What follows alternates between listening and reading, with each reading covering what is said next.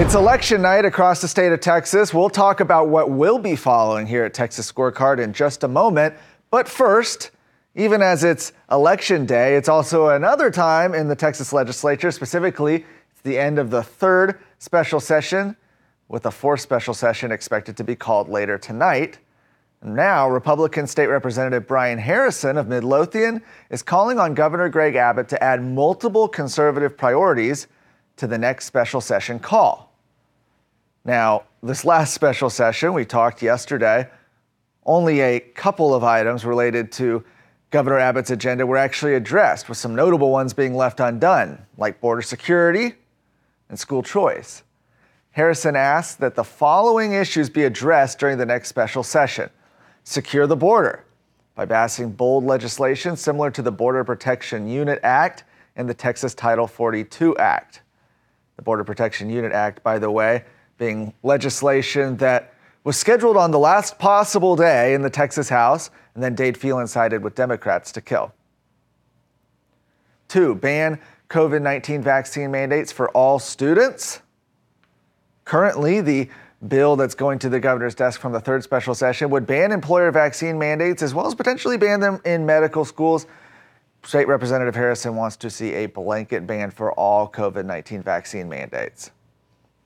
3, rein in executive emergency powers so a future governor cannot abuse them. Prohibit hostile and communist governments from purchasing Texas land. Again, another priority that was left undone during the regular session, and one that Governor Abbott said he looked forward to signing into law. And that law hasn't actually reached his desk yet. It was killed in the Texas House. Protect our grid from attacks and reform our energy market by setting reliability standards. Ban all taxpayer-funded lobbying.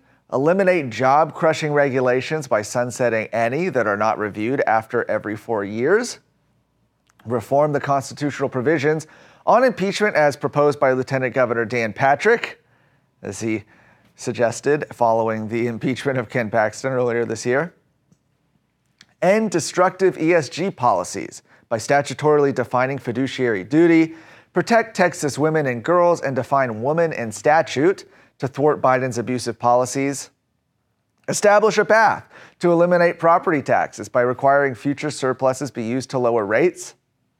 He also calls for a ban on all race-based admission, employment, and contracting practices in public universities, private universities that accept federal money, and all governmental entities. Now, that's quite a list. That's a big wish list for the fourth special session. And as a reminder, as the third special session ends today, lawmakers have only passed 2 of the 4 items on the governor's call. So the question becomes, will Governor Abbott add a big laundry list of items to this fourth special session call, or will he focus only on border security and school choice, those 2 major issues that failed to pass the finish line? We'll be following all of it at TexasScorecard.com. I want more Texans to know what happens behind closed doors in Austin. I'm Luke Macias. I've spent 16 years helping elect conservatives to public office, fighting for conservative policy wins, and building coalitions to stop the leftward cultural shift being forced on our state. I've not only seen how the process works at the ballot box, but in the halls of the Texas Capitol. If you're a conservative Texan, you need to follow our conversations and commentary. We bring you the stories that reveal what is actually going on in Texas politics. We don't pull any punches, regardless of what side of the aisle you're on. Make sure you subscribe wherever you listen to podcasts and join the conversation today.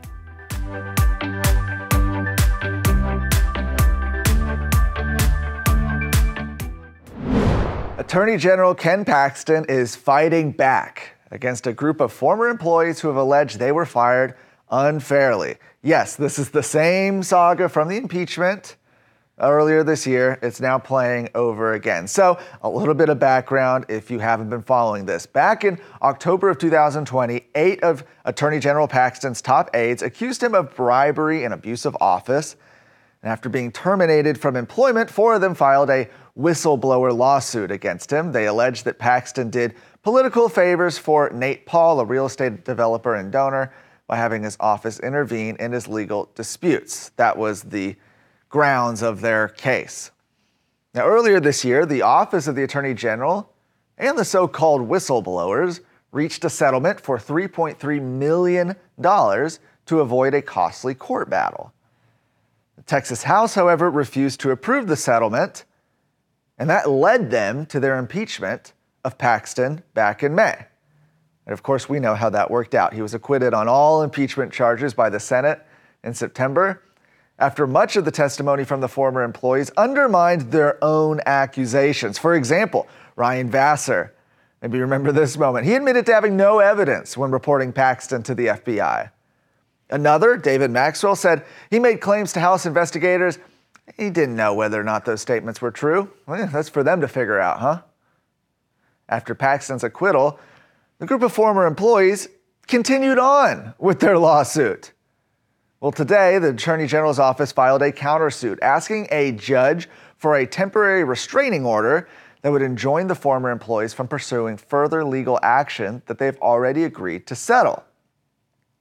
Attorney General Paxton said Texas taxpayers should not have to bear the burden of litigation in a lawsuit that has already been resolved. The judge granted the restraining order this afternoon and has set a hearing for November 14th. Lastly, I mentioned it's election day. If you haven't voted already, well, by the time this comes out, you've got maybe a couple hours to get in line. We're going to be following all the action at Texas Scorecard. I wanted to mention a few things that we'll specifically be looking at. First of the list, we're going to be looking at those constitutional amendments. There's 14 of them on the ballot.